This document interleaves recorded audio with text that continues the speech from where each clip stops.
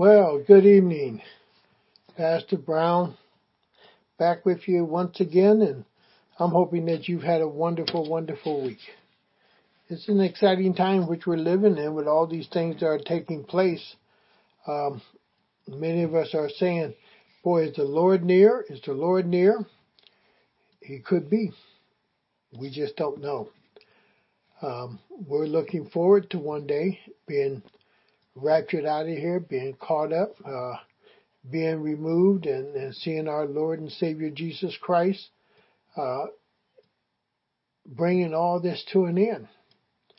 We keep praying that we want to see things change and we want peace, but we won't have peace until the Prince of Peace comes.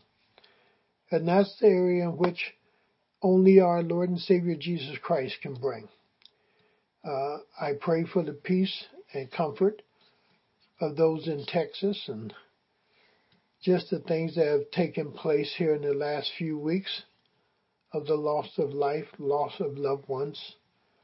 Totally unnecessary, but what we are seeing is a society that has no fear of God, no respect of law, no respect of life that was being given by God. So we're in a certain era. We're in a certain time. And only God has the answer for it. And I pray that we would be a people who really seek Him. And that our prayer would be that He would bring healing to our land. Yes, He's coming. We don't know the day nor the hour. But I believe our God is showing us what an ungodly nation could really, really be like if He was to totally remove His hand off of America. And my prayer is that He would be merciful to us and He would allow His grace to once again shine upon us. We're going to be talking today, continuing on with this area in the book of Revelation. And some people would like to call it the tribulations.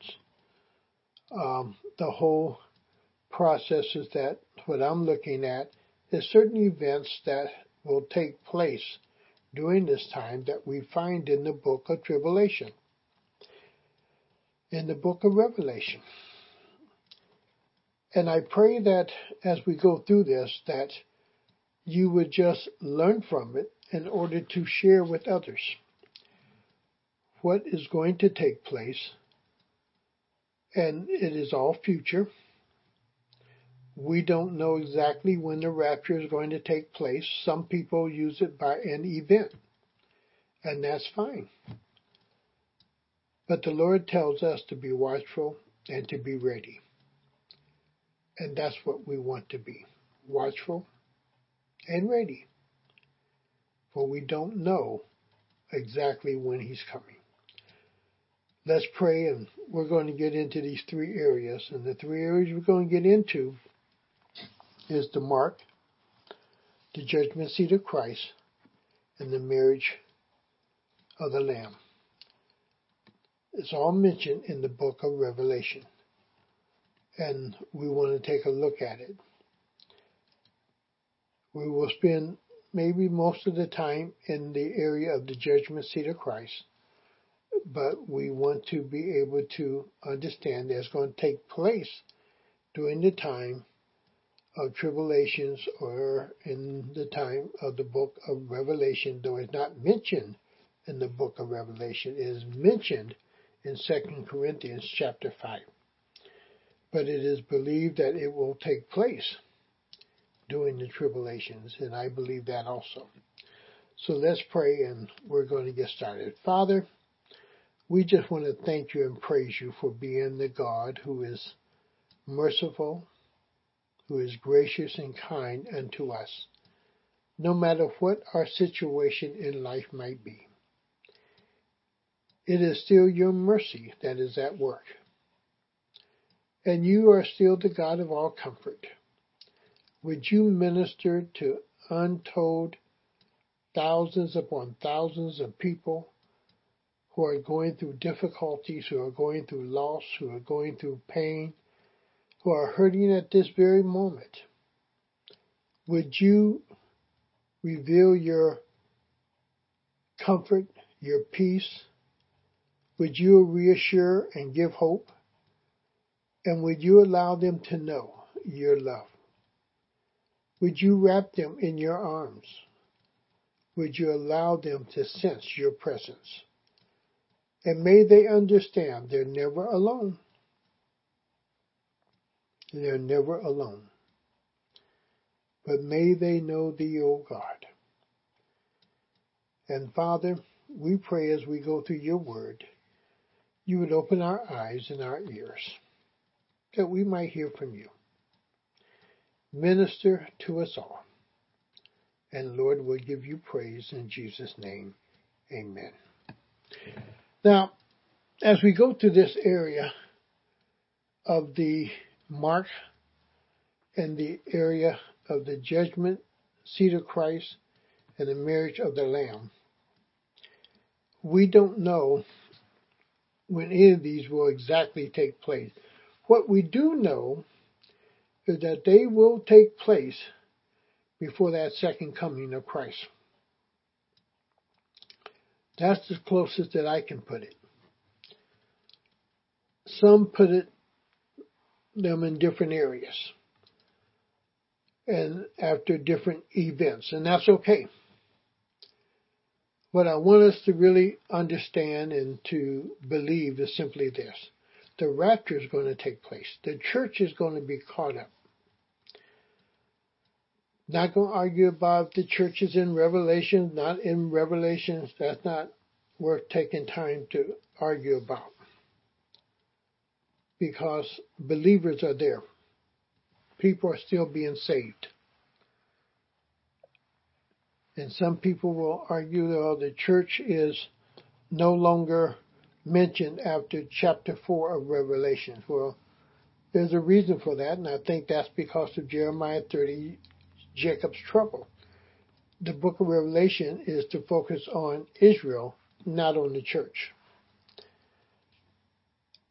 That whole process is something that is taking place, but people are still being saved. People are still witnessing.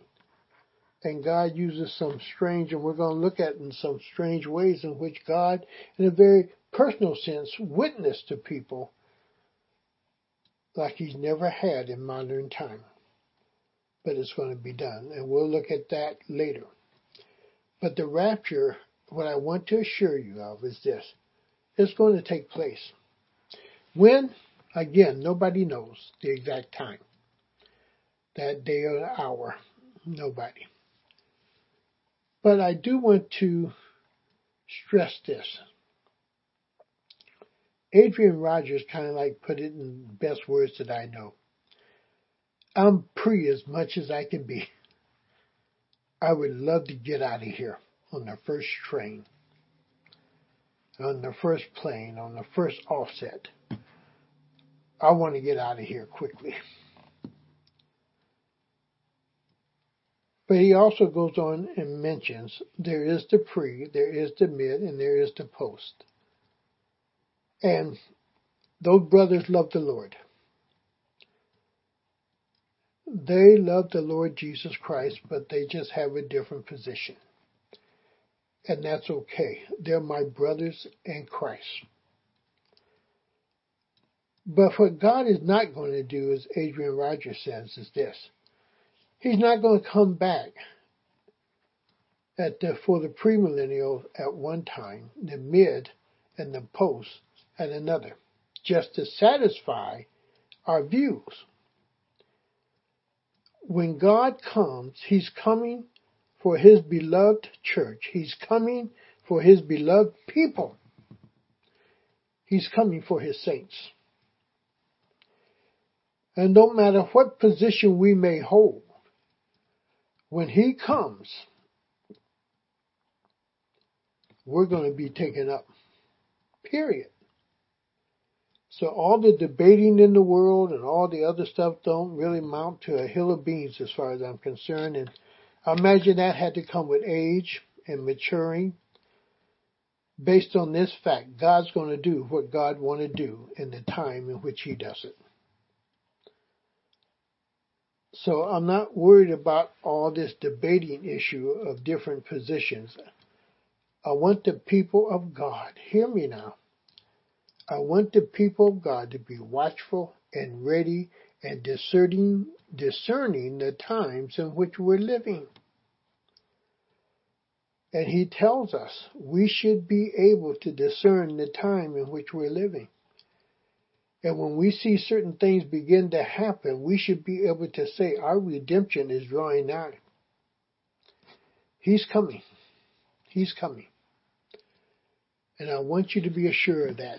Now, if you would please, go with me to Matthew chapter 24.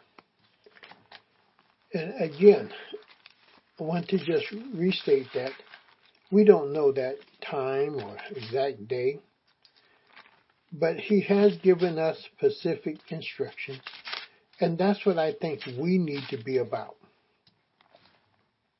Doing what He said do, rather all sometimes this debating whether it's this or that.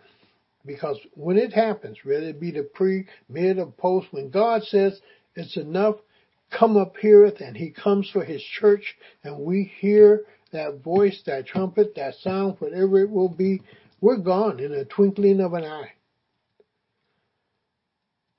All who believe and love the Lord Jesus Christ, we're gone. He's not going to come when I want Him, because I'm holding to this position or that position or that. He's not coming when you want Him or when I want Him, per se. He's coming just like when Jesus came, in the fullness of time. When God says it's enough and He's ready to close out, He's going to do it. Period. Now I want you to hear what He says in Matthew chapter 24, starting in verse 42. He says, "Therefore keep watch, because you do not know on what day your Lord will come. But understand this, if the owner of the house had known at what time or night the thief was coming, he would have kept watch and would not have let his house be broken into. So you also must be ready." That's the thing. Watchful and ready. Why? Because the Son of Man will come at an hour when you do not expect Him. We are to be watchful. We are to be ready because He's coming. I don't know when, but yes. I can't emphasize that enough. And I hope that you'll grab hold of that. And there will grow in you an expectation of His coming. And you will be watchful, but you will also be ready. And in the marriage lamb, we're going to discover a little bit of that readiness that should take place. We're also going to see a little bit of that in the judgment seat of Christ, why we should be ready and so forth. But there's that area that we also should be ready to warn other people about. And that's that issue of the mark of the beast and worshiping the beast. And I believe some of that is in preparation now, that people too much don't care what they worship.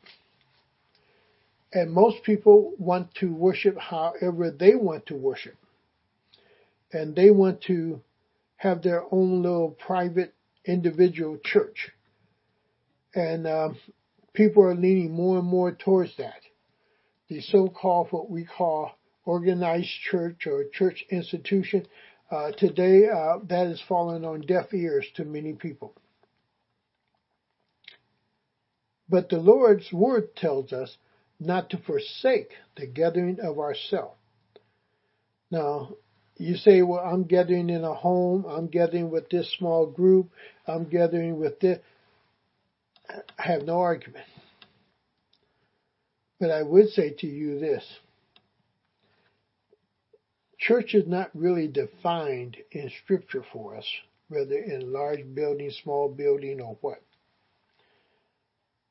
But he calls it the church. And the only thing we have historically that somewhat describes the church for us is the early church. And Paul wrote the letters to the early church. And that somewhat sets the picture for us. And we begin to see churches grow and things take place.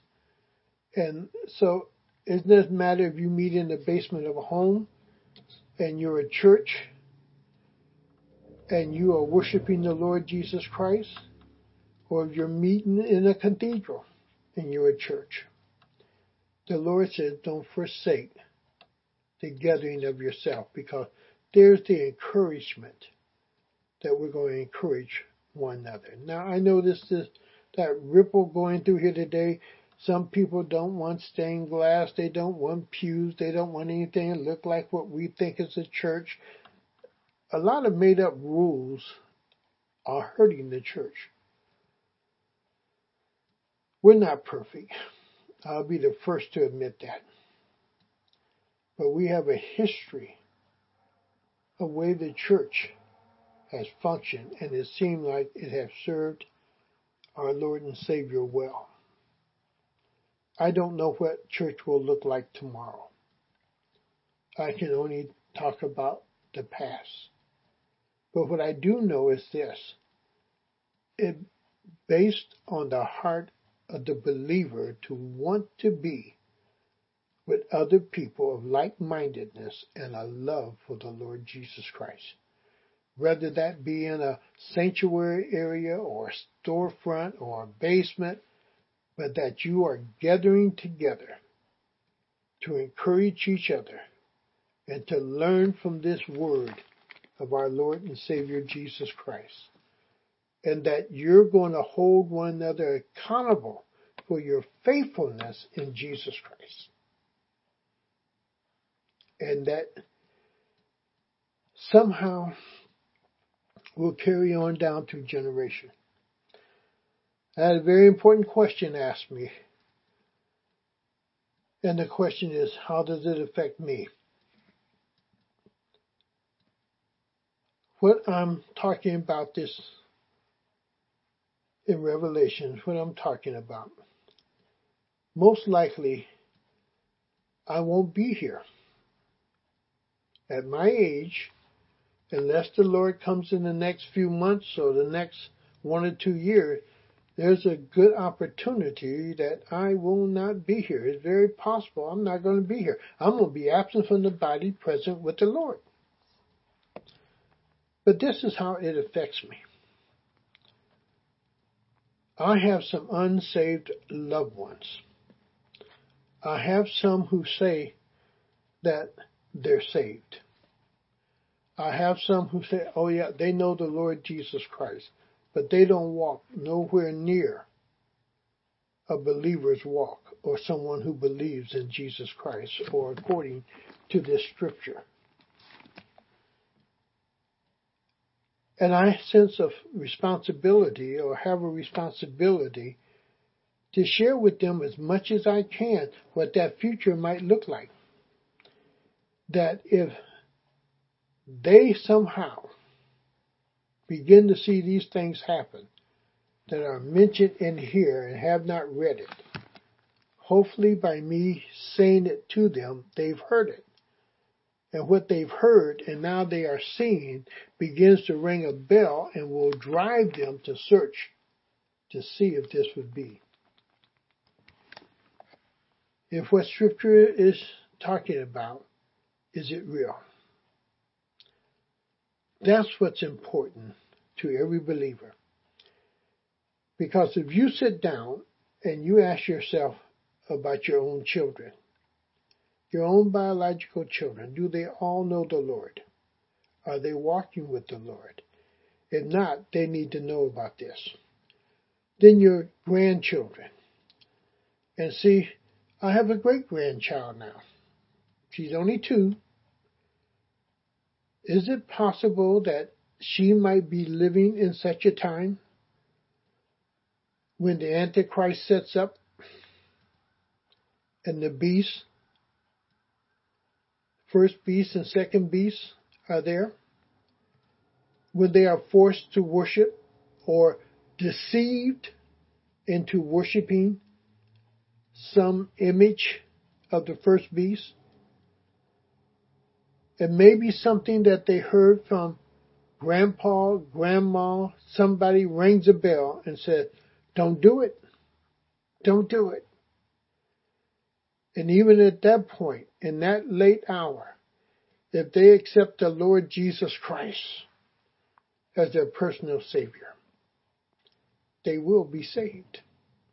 Because there's still only one name given under heaven and earth whereby men must be saved. Even in the time of tribulation, there's only one name, and that is the name of Jesus. And Scripture tells us in Revelation that many will be saved. Many will be saved.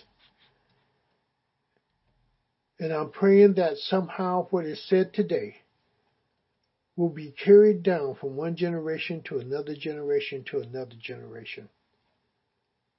And it tells us to teach each generation. Didn't say if they would believe it or not, but it tells us to at least teach it, to at least share it. And that's what I'm about with this. It's not about if it affects you, per se. Some of us will not be here when these things really begin to unfold and take place. But there will be people living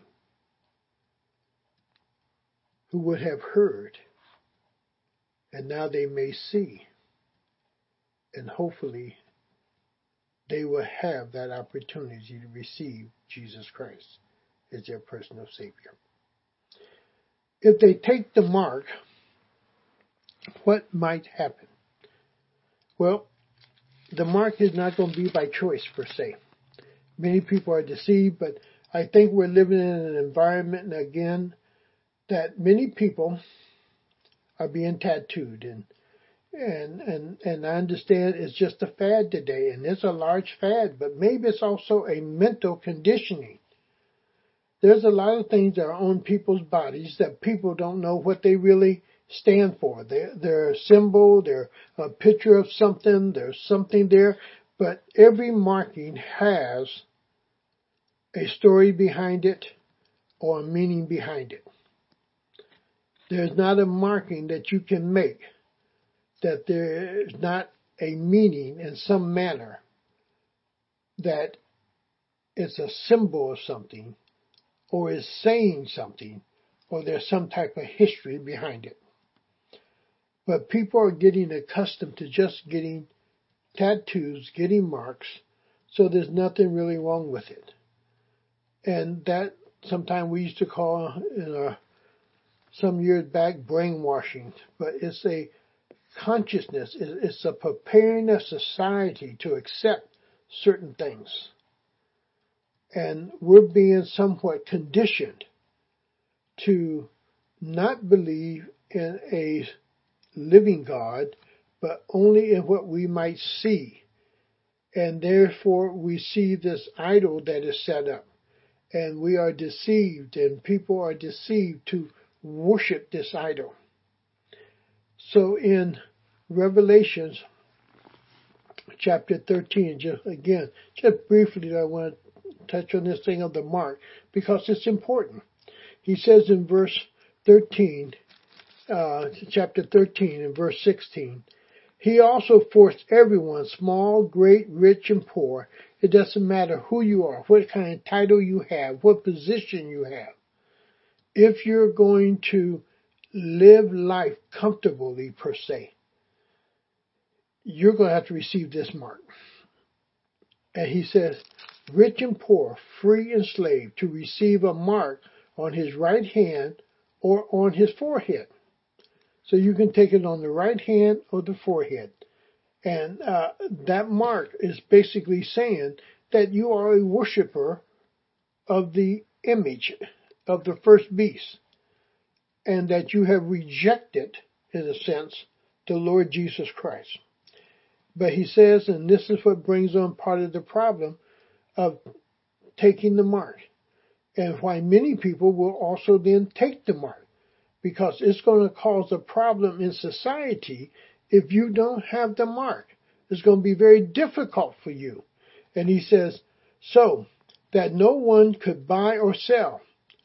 Buy or sell. Well, right now, we go out freely buying and selling. But we also are recognizing something else. We are slowly moving to a cashless society, where you're not going to really carry money in your pocket. Everything's going to be done by either a mark or by a card.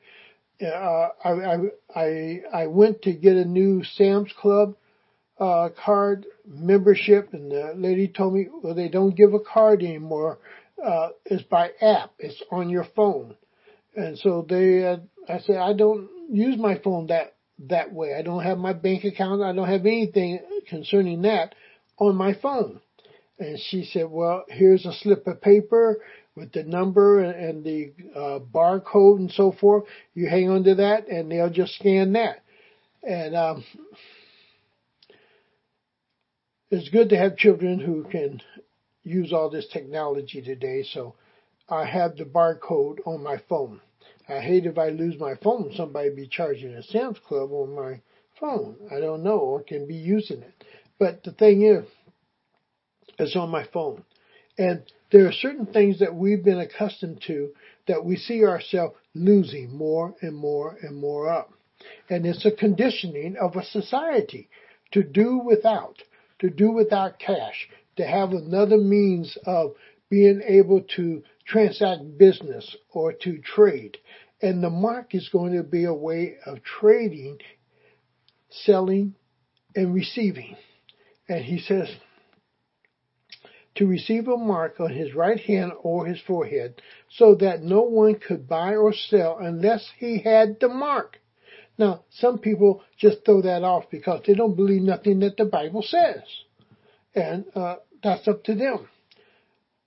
But understand, if people know this and they begin to take note of what's happening, boy, is the Bible real? Is the Bible true? Was the Bible talking about this? And see, part of our job is to let people know these things are going to happen. Whether they believe it or not, these things are going to happen. And he says, so that no one can buy or sell unless he has the mark, which is the name of the beast and the number of his name. Now, what you also need to know is simply this. If you take that mark and you never come to a saving knowledge of Jesus Christ, and you totally reject the gospel, you're going to suffer worse. You're going to go through more suffering than if you did not have the mark. It is better to reject the mark, not worship the image, come to a saving knowledge of Jesus Christ, and yes, suffer terribly because you did not take the mark.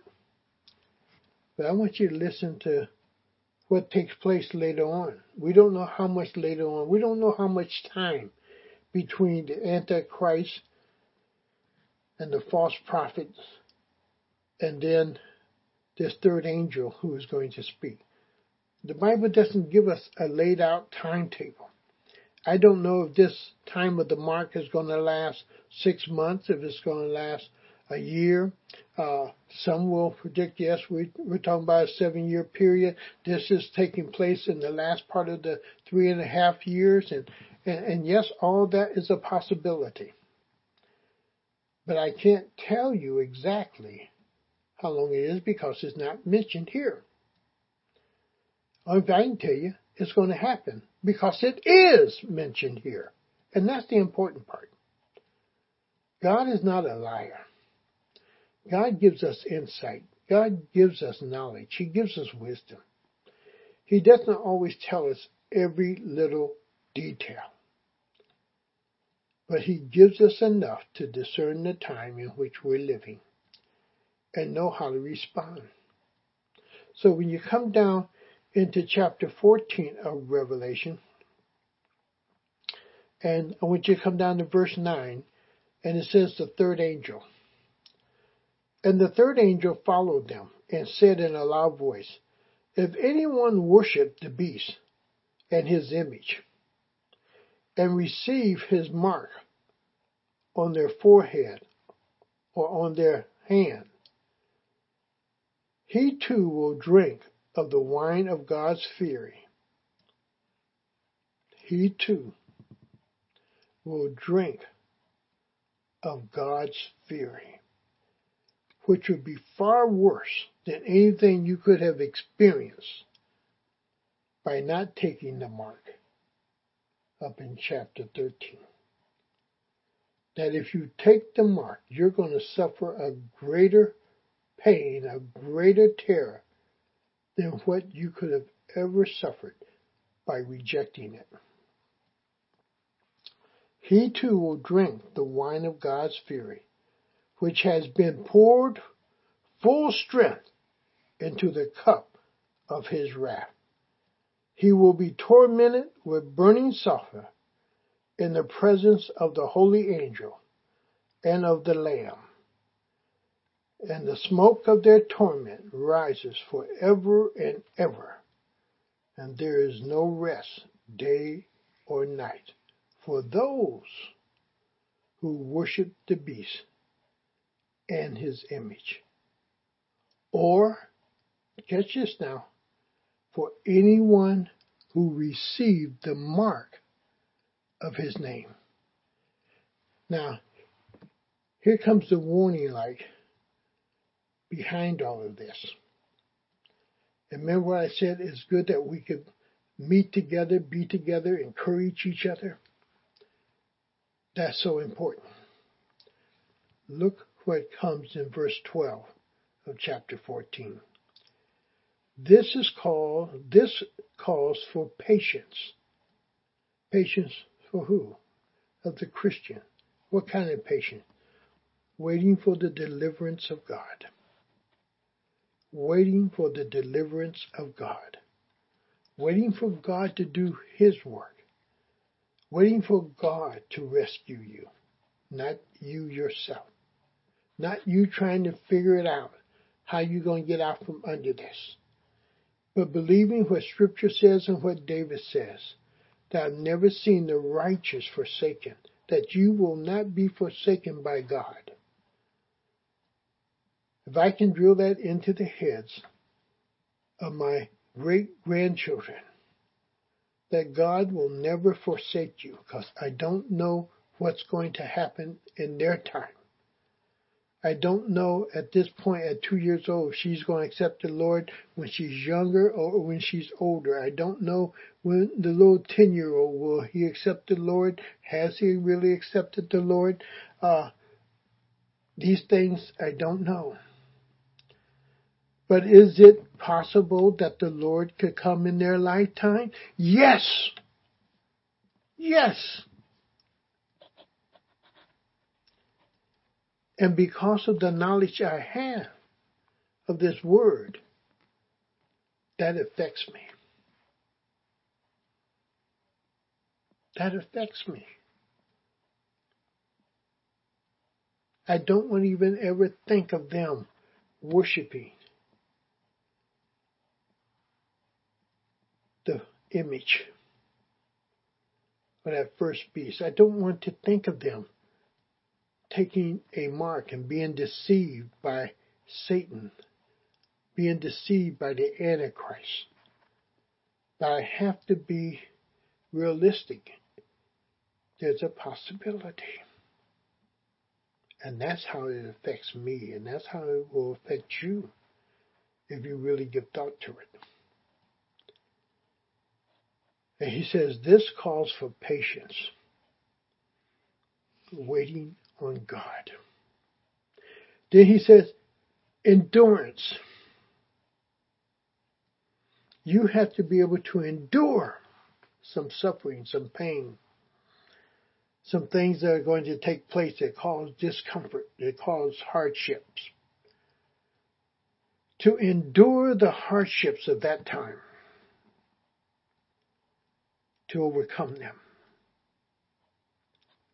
And he says it's on the part of the saints, those who have believed in that time. In that time, they have to have patience and endurance. And then he tells us this here, who obey God's commandments and remain faithful to Jesus. Those who will obey God's commandments and remain faithful to Jesus. And Jesus asked this little question, when I come, will I find any faithful? Will they lose faith? Will they lose sight of Jesus? Hebrews says, fixing your eyes on Jesus, who's the author and finisher of your faith. And my eyes fixed. Will their eyes be fixed on Jesus? Not on some image. Not worshiping some image. But will they have patience? Will they endure? Will they obey God's word? And will they be faithful to the end? That's something that has to be shared with the next generation and the next generation and the next generation. Because right now, you can say there's 4 generations that I'm looking just in my family down. My children, my grandchildren, my great-grandchildren. See, it's going to affect you too. Because it's going to affect people who you love and you care about. And I pray that you will share truth with them. Because one day you're going to stand at the judgment seat of the Lord Jesus Christ and you're going to have to give an answer about how did you live this life. And that's what's important about the judgment seat. It's an accountability of how you live this life. And you need to understand this. As Paul said, it's no longer I that live, but it's Christ Jesus that live in me. That Christ paid the price for you to have new life, but how are you really living this life? And you're going to give an account of your stewardship of this new life that God has given unto you. Now, go with me to 2 Corinthians chapter 5. And I'm going to have to rush just a little bit. In 2 Corinthians chapter 5, now I want you to pick up with me in verse 9. Because he tells us to do something, and we have to be willing to do it again. He tells us in that verse 9, so we make it our goal to please him. We make it our goal. Don't matter what time period, what dispensation, historically, or what's going on during your certain time of life, the circumstances, the Christian goal is the same, no matter what period of history we might look at. It's the same. Please God. Be obedient to God. Live for the Lord Jesus Christ. He says, our goal is simply to do this. Please him. To please him. Whether we are in the body or away from it. If we're in the body, we're living in this present time. We're in this body. You're living in that present time. And the goal is still the same. Please God. And if I'm out of the body and I'm with the Lord Jesus Christ, it's the same goal in eternity. Please God. We exist to do one thing. Please God. By how we worship Him, how we serve Him, how we love Him. That our life becomes an instrument of pleasing our Lord and Savior Jesus Christ. People, grab that. We're so concerned about pleasing ourselves and enjoying ourselves. And I'm not calling you to a life of suffering or misery or a total life of just denying yourself. No, God wants you to enjoy life. He gave you life.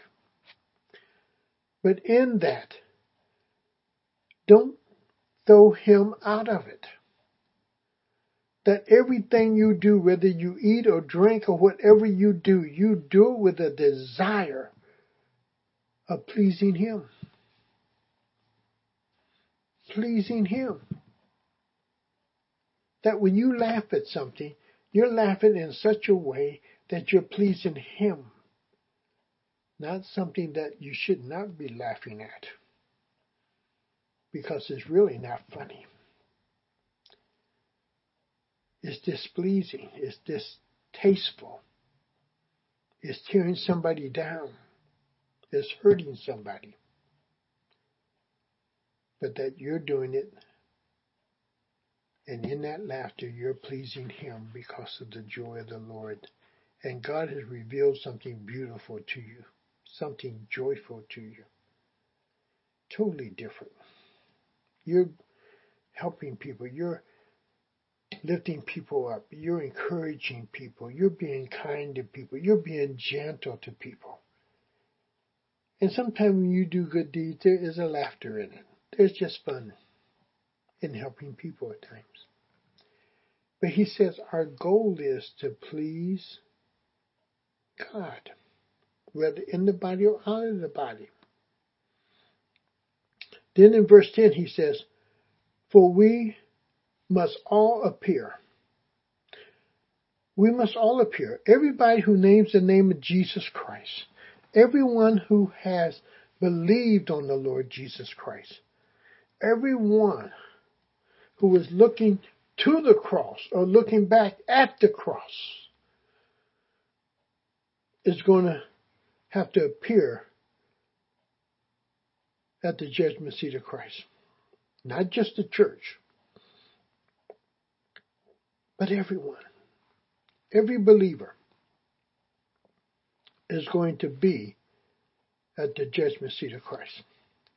Because there's only two judgments. A judgment seat for all who believe throughout history, and a judgment for all those throughout history who refuse to believe. There's only two judgments. Judgment seat of Christ and white throne judgment. There's none other. There is no other. Just those two. And the judgment seat of Christ is for the believer, for the saints. Not just the church age, but for everybody that ever believed in God and with the expectation of the coming of Jesus and the acceptance of Jesus, and even those who believed during the time of the tribulation. Everyone who believes will be here at the judgment seat of Christ.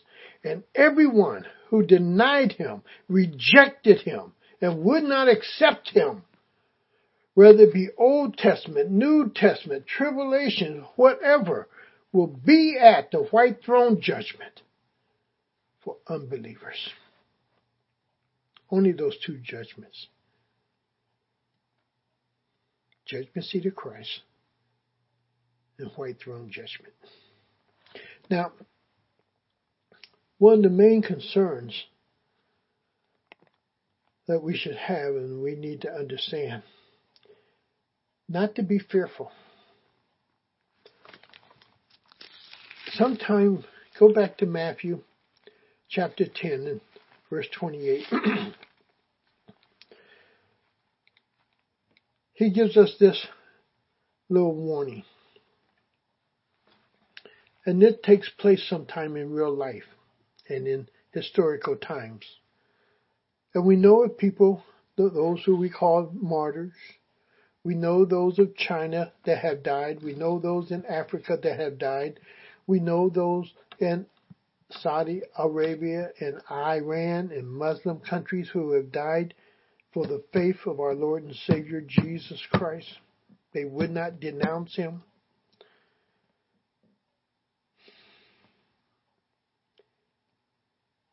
And those who have lived in America that would not denounce him, and yet suffered in some way or some manner because of their faith for the Lord Jesus Christ. And we may yet see that day come in America again.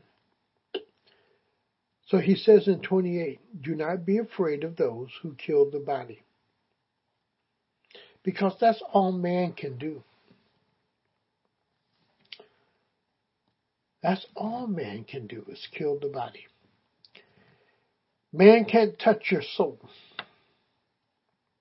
Man can't touch your spirit. Man can only touch this which is dying anyhow, this fleshly body. And he says, don't be afraid of those who can only kill this body.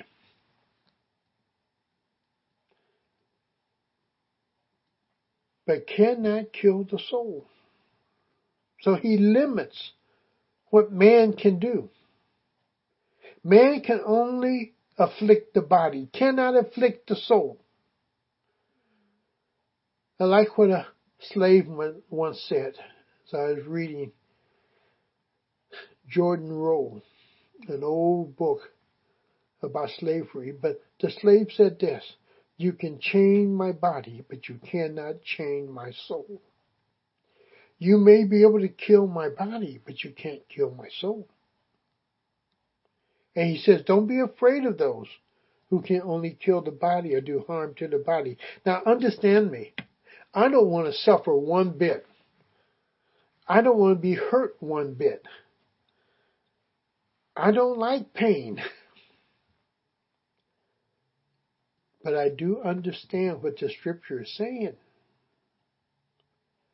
Don't be so afraid of man and what man can do that you would reject Jesus Christ. Understand, you're going to have to stand before him if you're a believer. And if you're a non-believer, you're still going to stand before him and give an account of your life.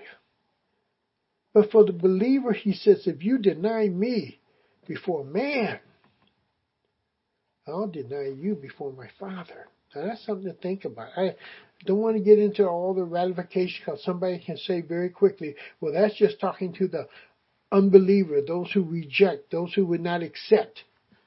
And that may be, but the scripture is there. If you deny me before man, I'll deny you before my Father. That doesn't say that you would lose your salvation, you would be cast into hell. It's just making a statement. You would be denied. I don't know the full in-depthness of that. But I want to remind you of it. Don't deny him. Paul says, I'm not ashamed of the gospel of Christ. It is the power of God unto salvation. Unto the Jew first and then the Gentile. It's the power of God. And in that hour in which you have need of him, he'll show up. And he'll strengthen you. And he says, don't be afraid of those who can kill the body, but cannot kill the soul. Rather be afraid. Rather be afraid of the one who can destroy both soul and body in hell. He tells us who we really need to be afraid of. Be afraid of him. who can touch the soul, and who can do something with the body. Be afraid of him. Be afraid of him. And he said, we're all going to appear before that judgment. Don't allow yourself to be frightened by people that you do things that you later on are ashamed of because they were against the Lord Jesus Christ. You're going to give an answer. You're going to be held accountable for all that you do in this body. And you have a stewardship of that life which Christ has given to you. How are you living it? How are you taking care of it? How are you polishing it? How are you feeding it? How are you using it for the glory of God? Boy, this time is going quicker than I wanted to go. Sometimes I wish I could slow time up, but I understand the only one who can do that is God. But he says, for we must all appear before the judgment seat of Christ. Now catch this next line. That each one may receive what is due him for the things done while in the body. That is due him while in the body. That you're going to give an account for everything that you've done while in this body, whether it be good or bad. Now, I want you to take hold of that. Christians can do bad things. And that's why he says good or bad. He didn't just say good. As Christians, we can do some bad, horrible things. We can make some of the worst decisions. And we will be held accountable for those decisions. We will be held accountable for our actions, for our words. We're going to be held accountable. And you need to know that one day God is going to hold you and you're going to have to answer for how you steward the life that he gave you. Because your life is not your own. For me to live is Christ, and to die is gain. But as long as I'm at home in this body, I have a responsibility to please God, to serve him. And we're going to give an account for that. How we performed, what we did, how we used this time, the opportunities that he gave us to witness or to do good or to show kindness or to show mercy. We're going to give an account of how we steward this life that he gave us.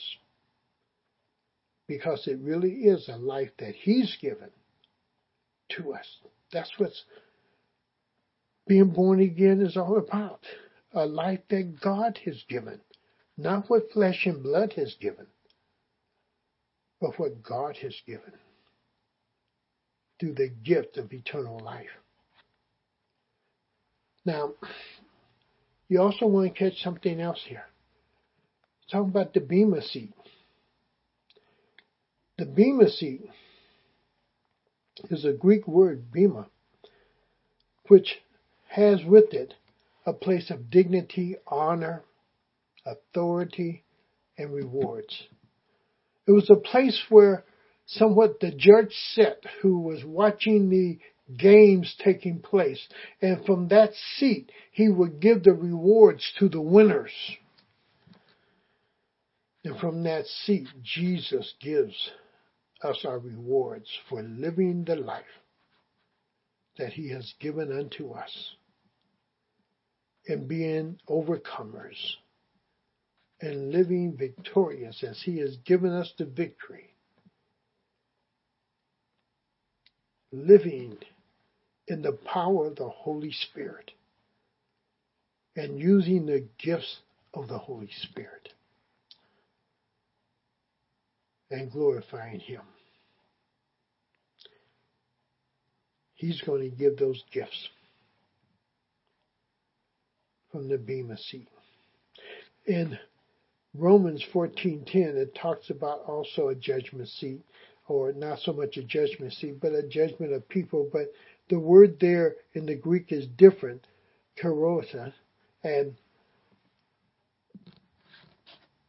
which means a judgment of condemnation or association with condemnation.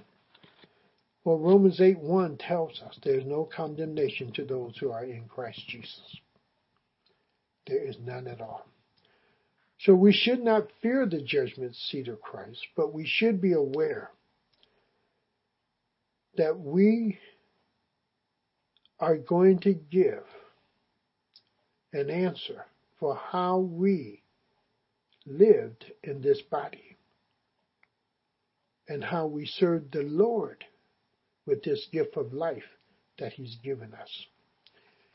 Now, when we get to the marriage of the Lamb, we need to understand, and I want to turn there real quick. Go to Revelation 19. We may not be able to get it all, so we may share some more of this next week and hear just a little bit more about this area of the judgment seat, but I do want to at least comment on the marriage of the Lamb. If you go to Revelation 19, and both of these things take place, the judgment seat and the marriage of the Lamb, both takes place after the rapture. And we need to understand that it is a time in which we need to know that God is going to do something special for us. It's almost like when you play sports and you have the banquet and you give out the awards and all. It's a joyful time. But it's also a time in which He then celebrates with His bride. So in verse 7 in Revelation 19, He says, "Let us rejoice. Let us rejoice and be glad, and give Him glory, for the wedding of the Lamb has come."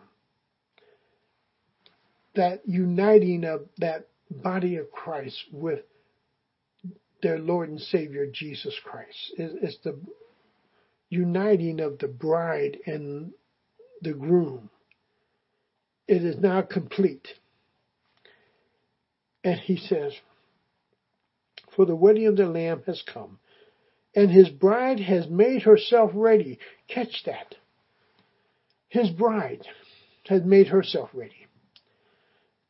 She has kept herself pure for Him. She has done the things that are proper and right as a bride.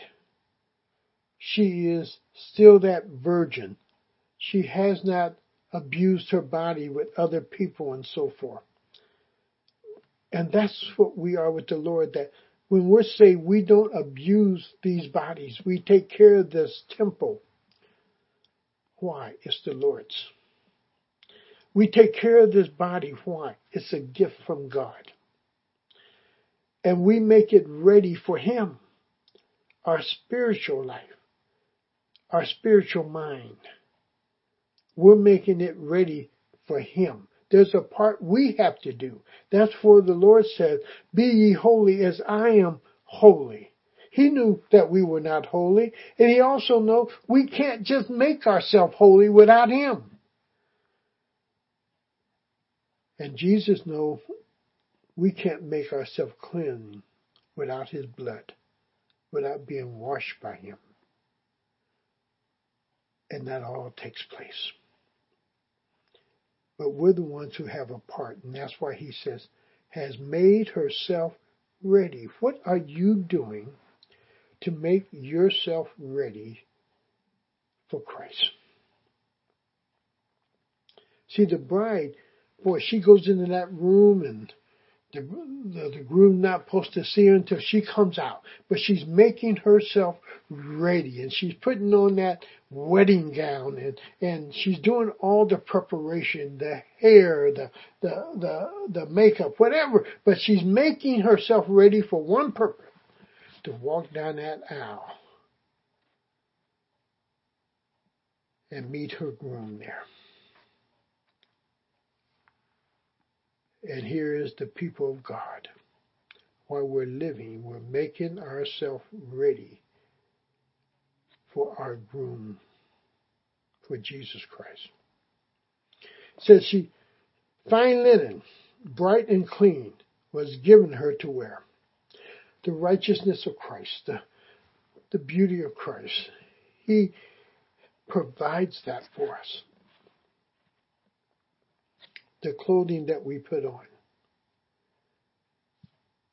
And he says fine linen is not the everyday clothing. When I put on Christ, it's not the everyday clothing of this world. It's Him. And I'm making myself ready for Him. And he goes on and he says something about this fine linen. He says, the fine linen stands for the righteous acts of the saints. Now go back to the judgment seat of Christ.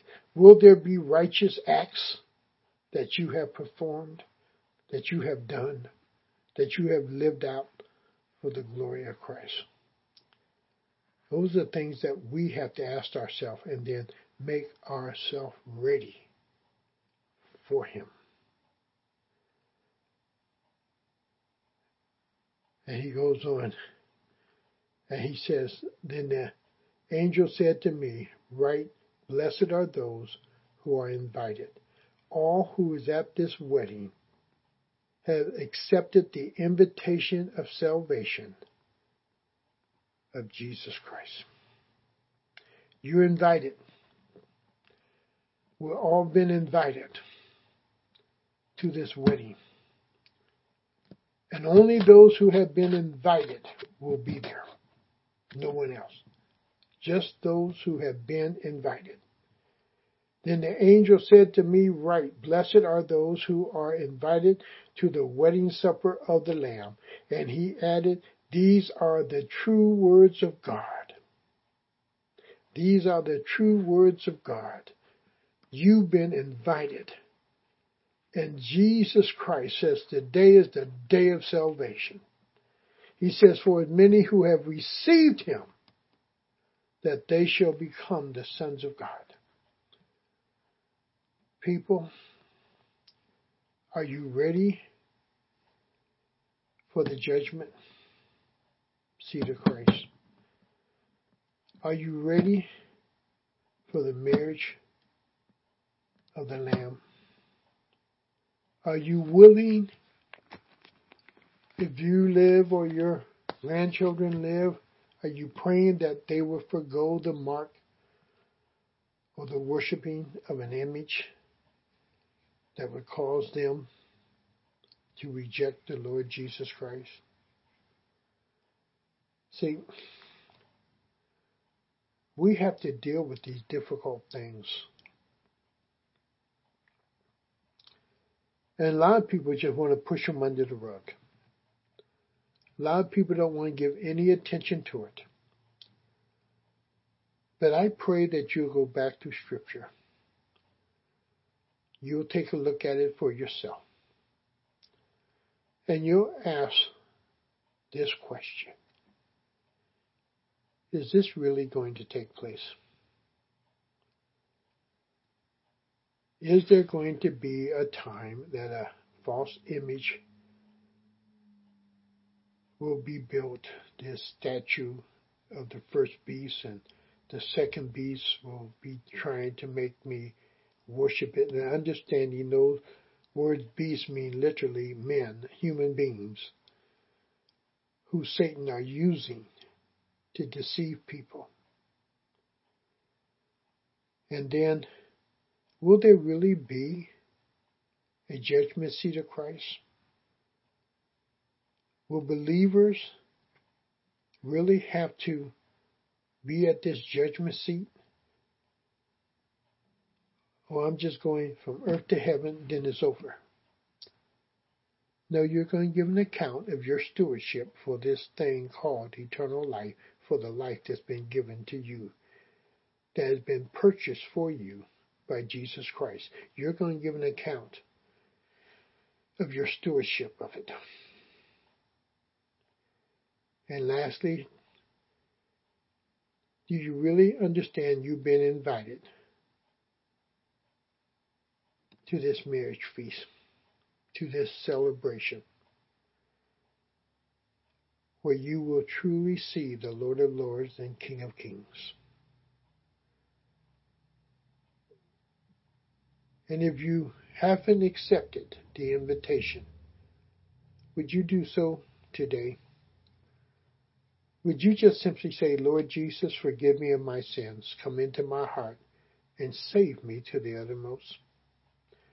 It don't have to be a long, drawn-out thing, but it has to be specific, and it has to be sincere. You're the one that has to pray it from your heart.